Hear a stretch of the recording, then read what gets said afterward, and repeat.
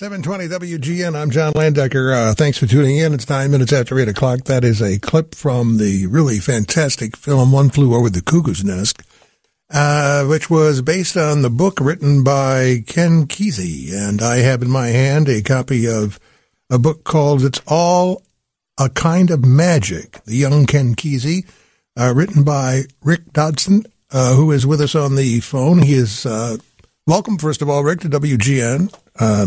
And you're not crazy. Thank you very much. Nice to talk to you. Nice to talk to you, too. I wanted to give some of your background here. Associate professor of history at Lakeland College in Wisconsin. Worked as a plumber, heating engineer, soccer referee, handyman, Mediterranean deckhand, teacher of English on the slopes of Mount Kilimanjaro, and creator or producer of Mission to the Stars, a space rock opera. That just struck me as being the perfect resume for somebody to write a book about Ken Kesey. It just seems to fit perfectly. Well, thank you, John. You're very welcome. I hope other people think the same. Oh, I'm sure. The book is called It's All a Kind of Magic, The Young Ken Kesey. For those who don't know, can you give us a background as to who Ken Kesey was and what his importance to history is and what about him attracted you to write a book? Okay. Kesey's going to be remembered for two things, really. Writing two fabulous books that are going to forever be part of the American canon. One Flew Over the Cuckoo's Nest and Sometimes a Great Notion. So he made his mark earlier in his life, in his 20s, really, straight out of graduate school. And the second thing he's going to be remembered for is using his fame and the notoriety to participate and, in many ways, seed the hippie psychedelic counterculture of California West Coast, as written about most famously by Tom Wolfe in The Electric Kool-Aid Acid Test. I'm sorry, go ahead. Those are the two things I think that make him historically important. And I got into it because I was born in 1961 in the UK, in the northwest around Manchester and Liverpool. And so I was a teenager in the 70s. I was kind of in between the remnants of the counterculture and the punk hippies that I followed around in my youth.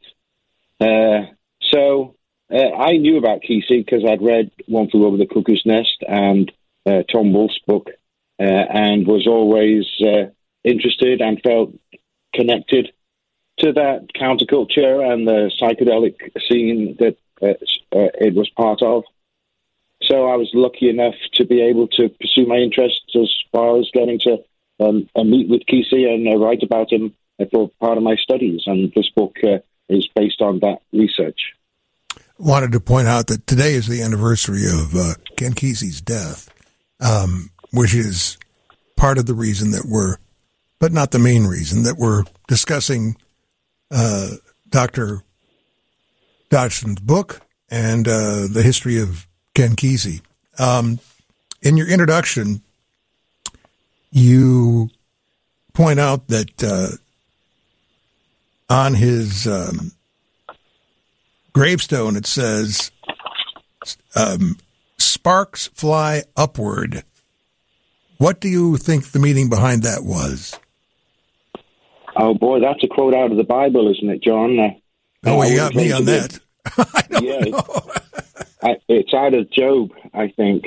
I wouldn't claim to be a biblical scholar, but that's where it comes from.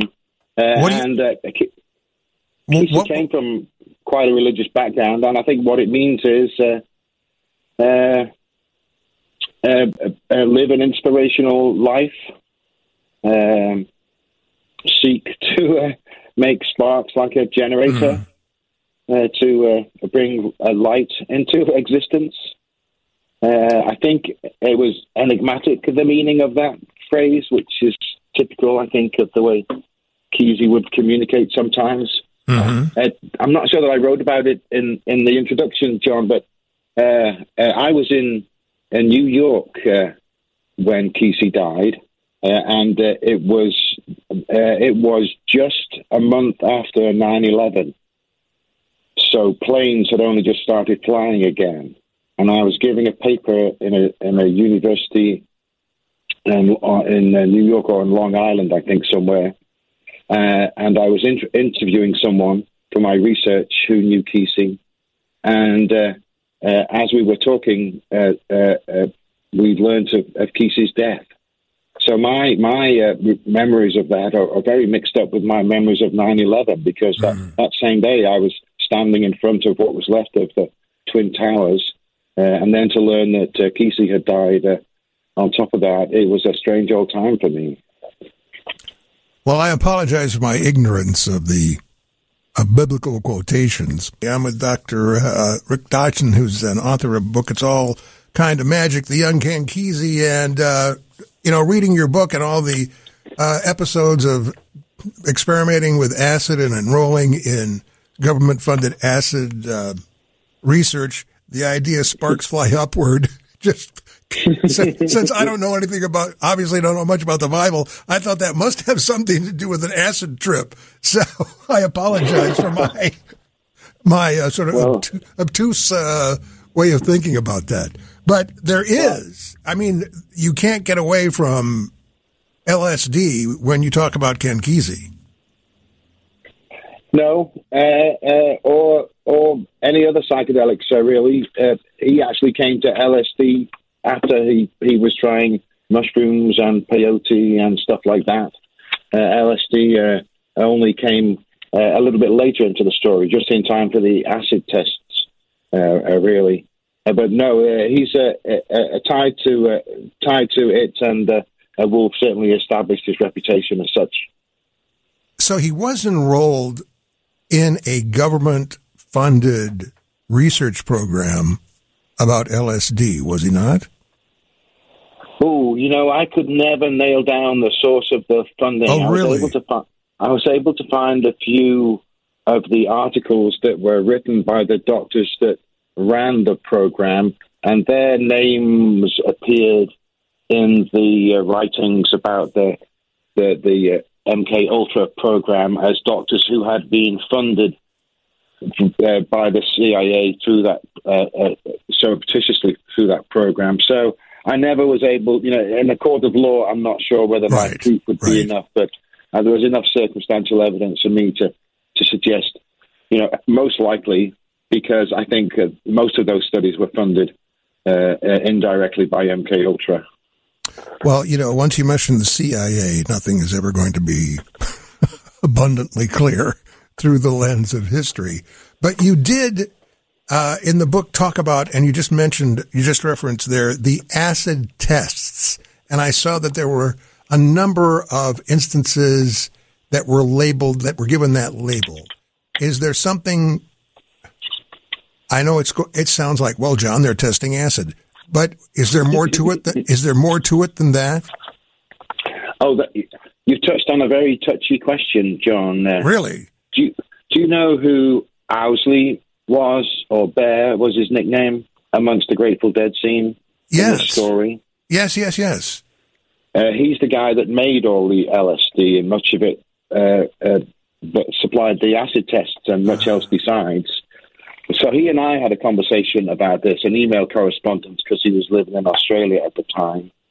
And I was trying to establish the chronology of the acid tests, when and where, which is still not very clear because people remember it differently, and they didn't necessarily put the dates on the posters. They just put Saturday night because they only put them up on Friday night because they knew they'd get torn down.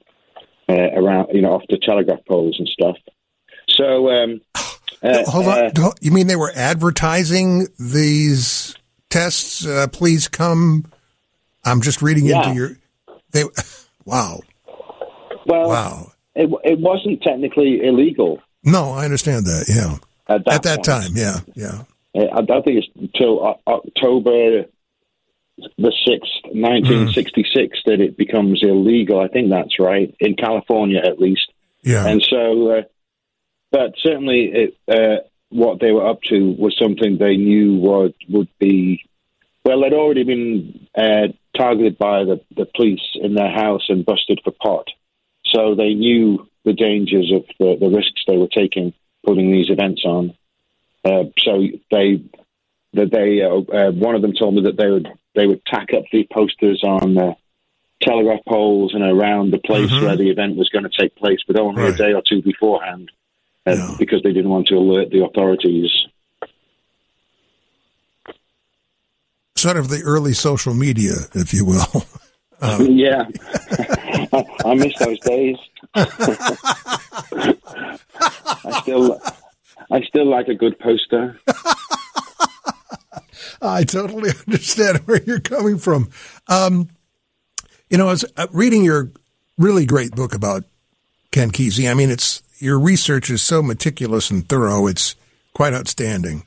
And I certainly knew of him, and general information about the Merry Pranksters and some of the other individuals that you mentioned, and Tom Wolfe and that whole scene and things like that.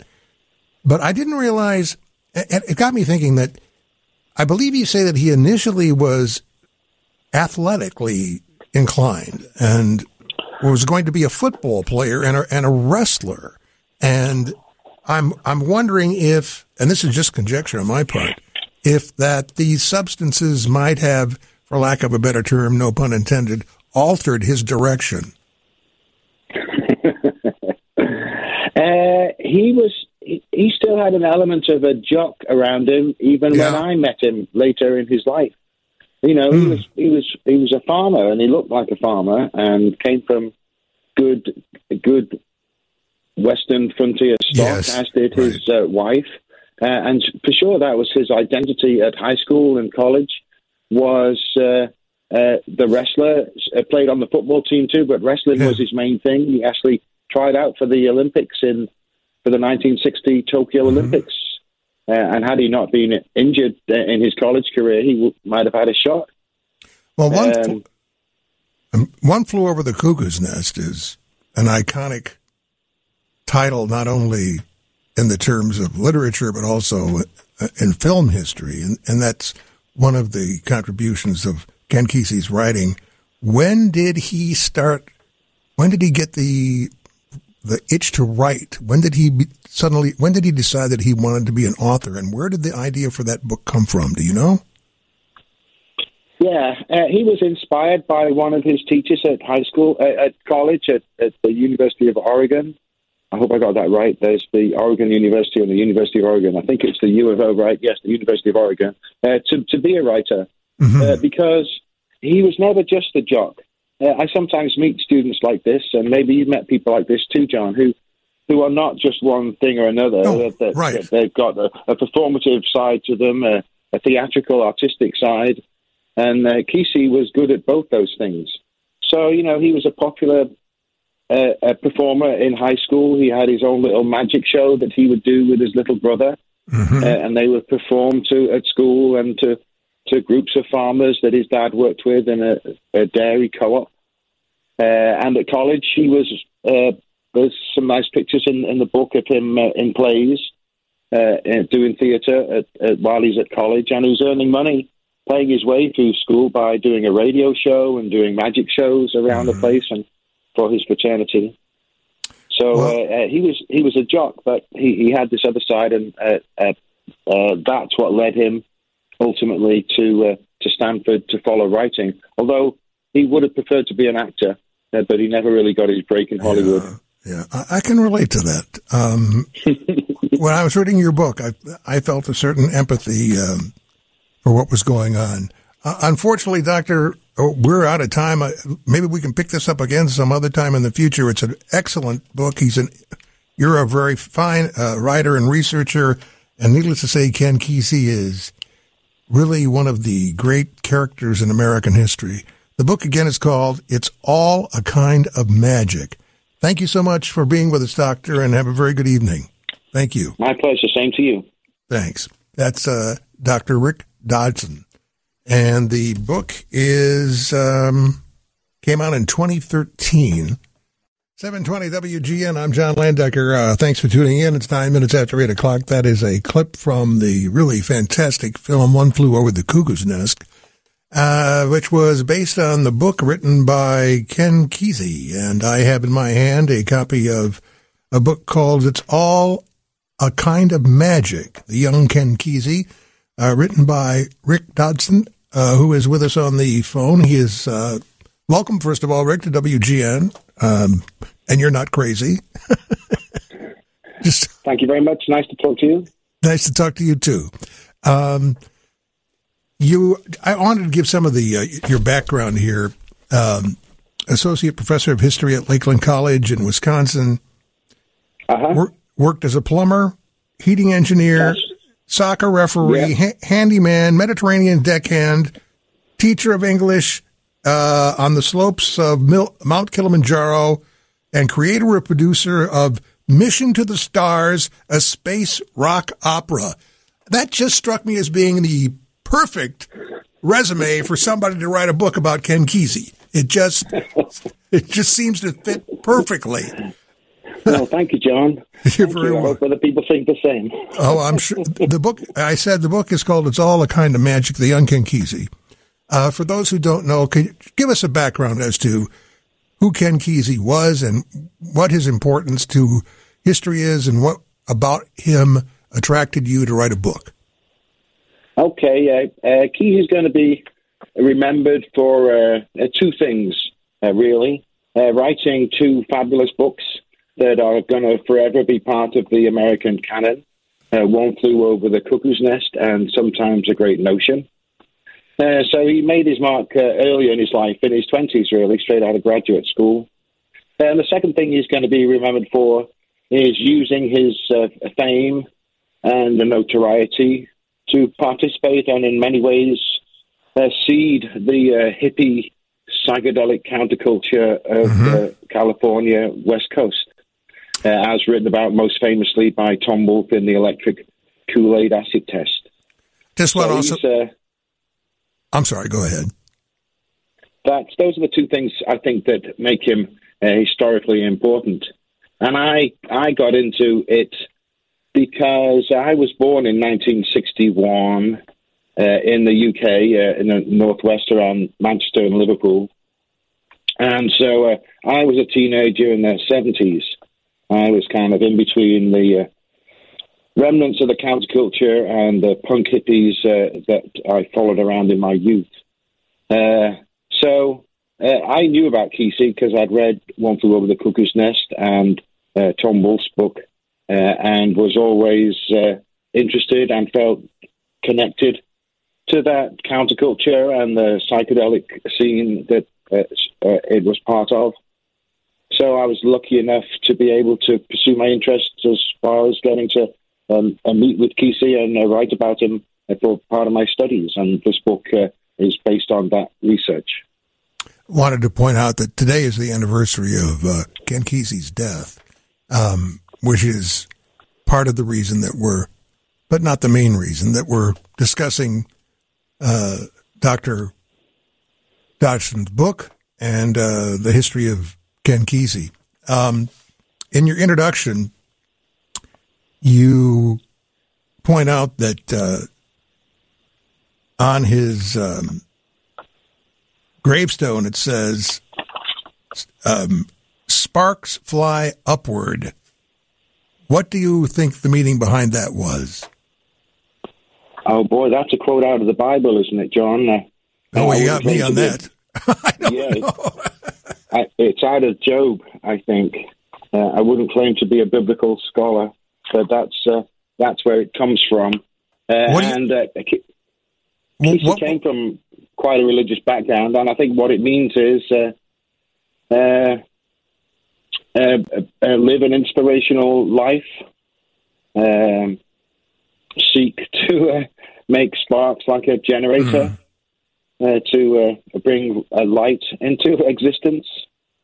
I think it was enigmatic, the meaning of that phrase, which is typical, I think, of the way Kesey would communicate sometimes. I'm not sure that I wrote about it in the introduction, John, but I was in in New York when Kesey died, and it was just a month after 9/11. So planes had only just started flying again, and I was giving a paper in a university in New York or in Long Island, I think somewhere, and I was interviewing someone for my research who knew Kesey, and as we were talking, we learned of Kesey's death. So my memories of that are very mixed up with my memories of 9/11, because that same day I was standing in front of what was left of the Twin Towers, and then to learn that Kesey had died on top of that, it was a strange old time for me. Well, I apologize for my ignorance of the biblical quotations. I'm with Dr. Rick Dodson, who's an author of a book, It's All Kind of Magic, The Young Ken Kesey, and, reading your book and all the episodes of experimenting with acid and enrolling in government-funded acid research, the idea sparks fly upward. Just since I don't know anything about, obviously don't know much about the Bible, I thought that must have something to do with an acid trip. So I apologize for my sort of obtuse way of thinking about that. But there is, you can't get away from LSD when you talk about Ken Kesey. No, or any other psychedelics, really.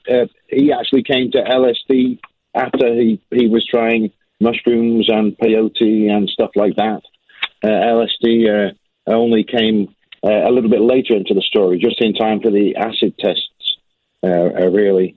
But no, he's tied to it, and will certainly establish his reputation as such. So he was enrolled in a government-funded research program about LSD, was he not? Oh, I could never nail down the source of the funding. Oh, really?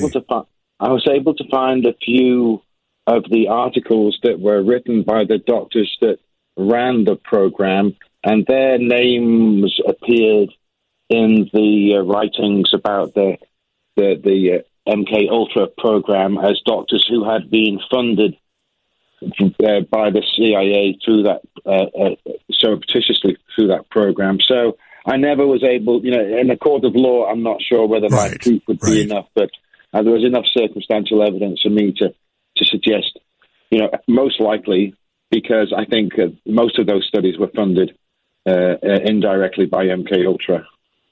Well, once you mention the CIA, nothing is ever going to be abundantly clear through the lens of history.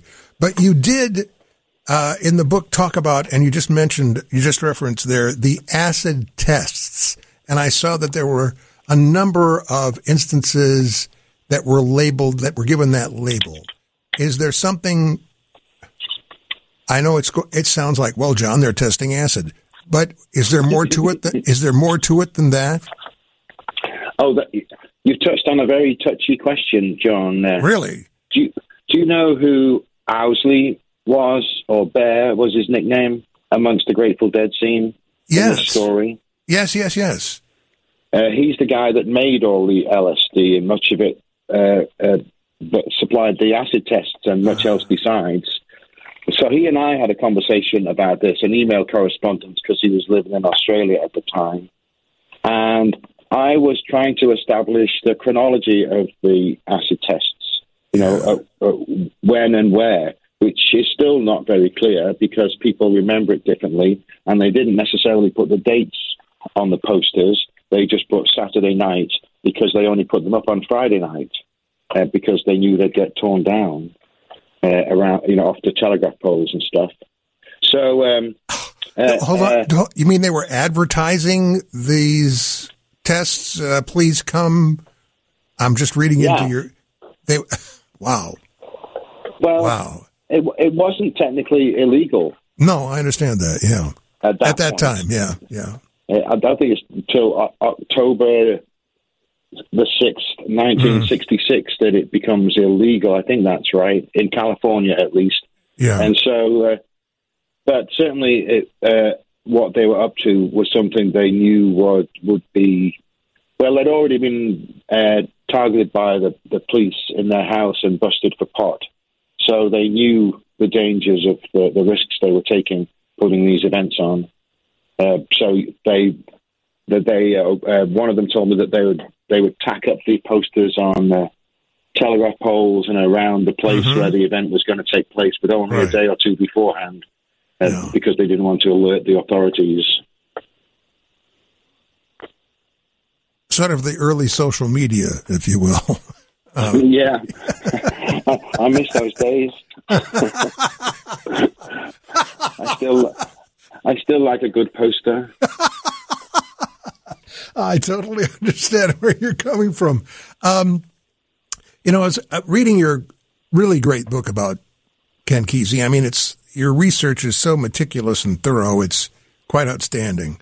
And I certainly knew of him, and general information about the Merry Pranksters and some of the other individuals that you mentioned, and Tom Wolfe and that whole scene and things like that. But I didn't realize, it got me thinking that I believe you say that he initially was athletically inclined and was going to be a football player and a wrestler.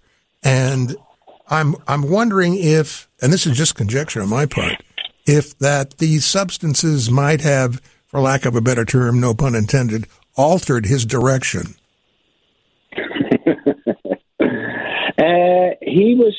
He still had an element of a jock around him, even when I met him later in his life. He was a farmer, and he looked like a farmer, and came from good Western frontier stock, as did his wife. And for sure, that was his identity at high school and college. Was the wrestler. Played on the football team too, but wrestling was his main thing. He actually tried out for the Olympics for the 1960 Tokyo Olympics. And had he not been injured in his college career, he might have had a shot. Well, One Flew Over the Cuckoo's Nest is an iconic title, not only in the terms of literature, but also in film history. And that's one of the contributions of Ken Kesey's writing. When did he get the itch to write? When did he decide that he wanted to be an author, and where did the idea for that book come from? Do you know?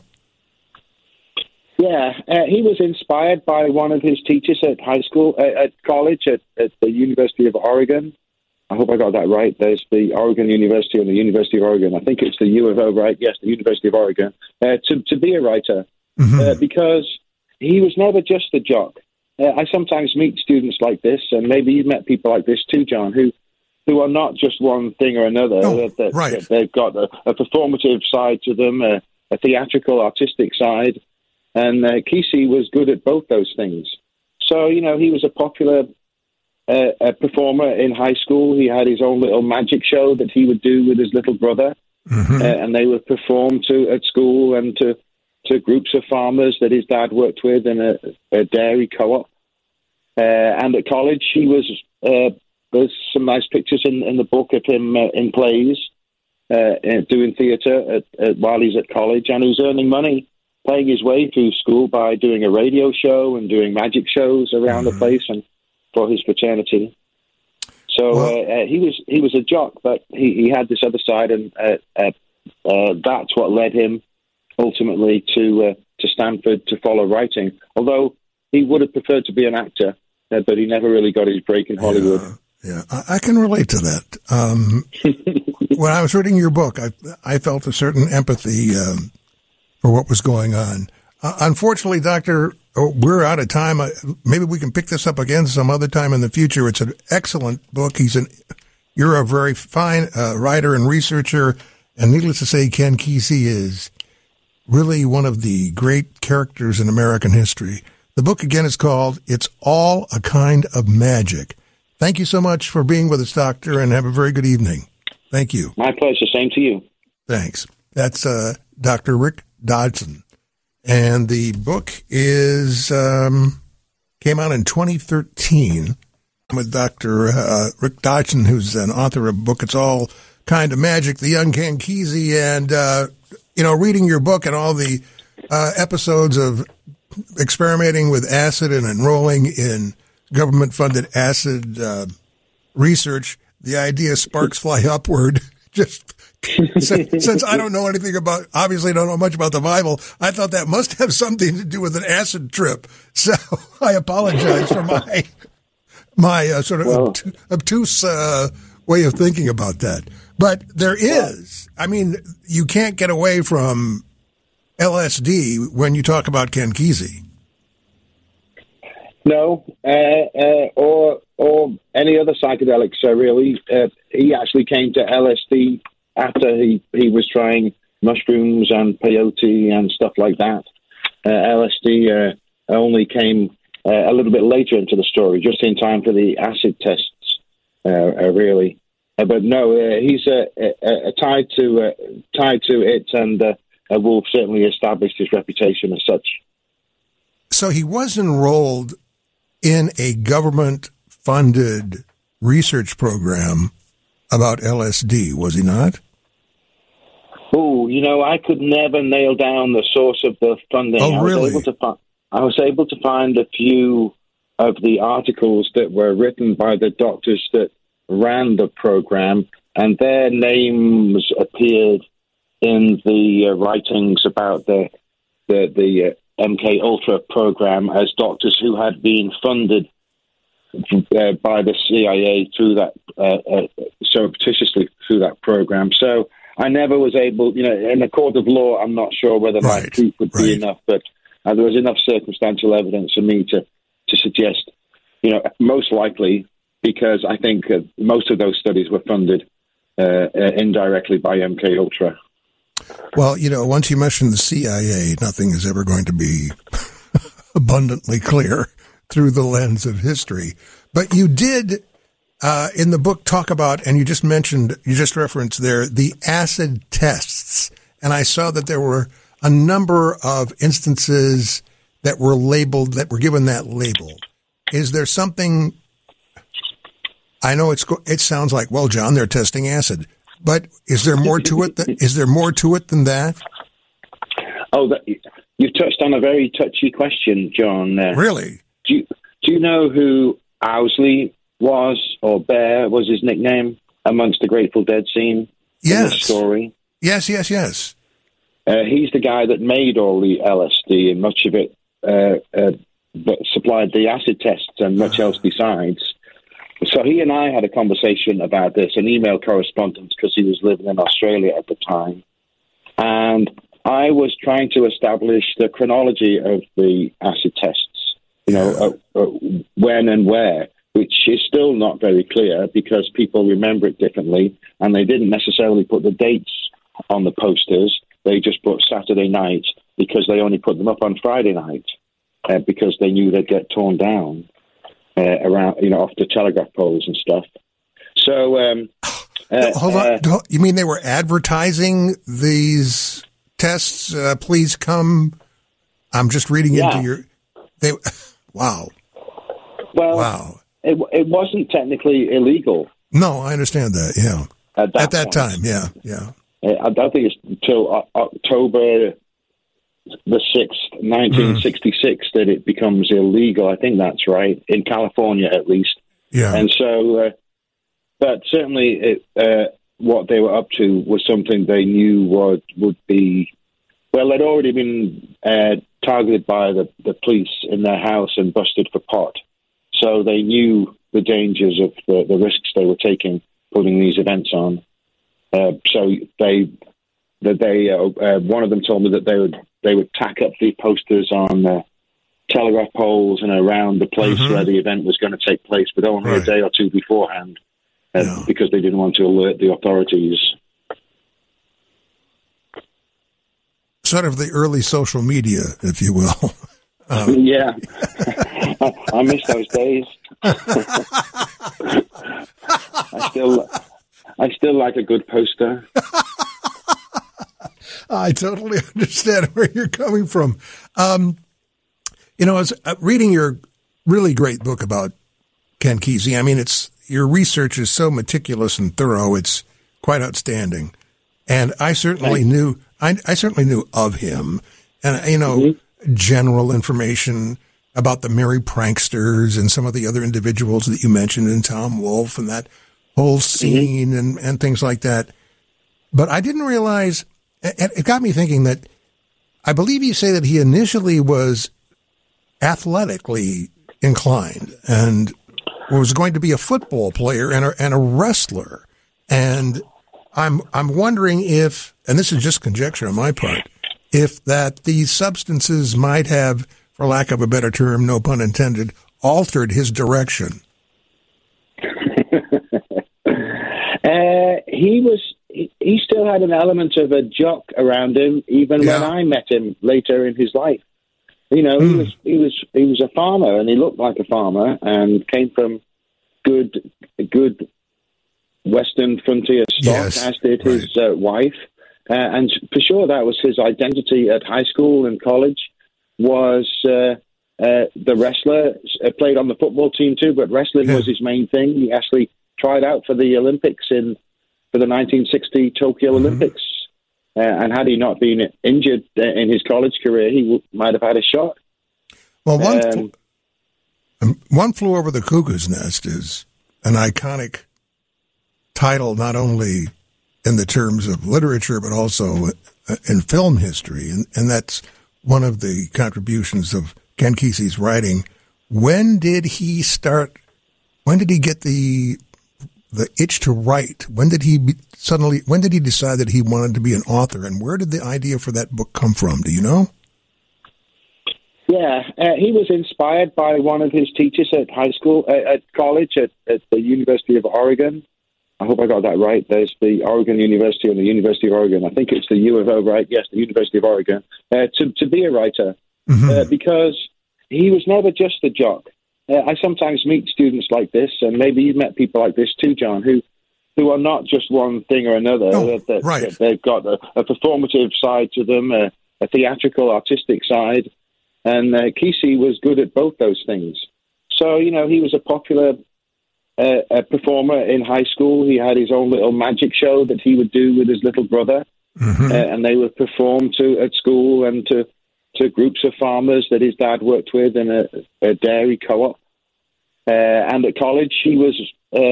There's some nice pictures in the book of him in plays, doing theatre while he's at college, and he's earning money, paying his way through school by doing a radio show and doing magic shows around the place and for his fraternity. So he was a jock, but he had this other side, and that's what led him ultimately to Stanford to follow writing. Although he would have preferred to be an actor, but he never really got his break in Hollywood. Yeah, I can relate to that. When I was reading your book, I felt a certain empathy for what was going on. Unfortunately, Doctor, we're out of time. Maybe we can pick this up again some other time in the future. It's an excellent book. You're a very fine writer and researcher, and needless to say, Ken Kesey is really one of the great characters in American history. The book, again, is called It's All a Kind of Magic. Thank you so much for being with us, Doctor, and have a very good evening. Thank you. My pleasure. Same to you. Thanks. That's Dr. Rick Dodson. And the book came out in 2013.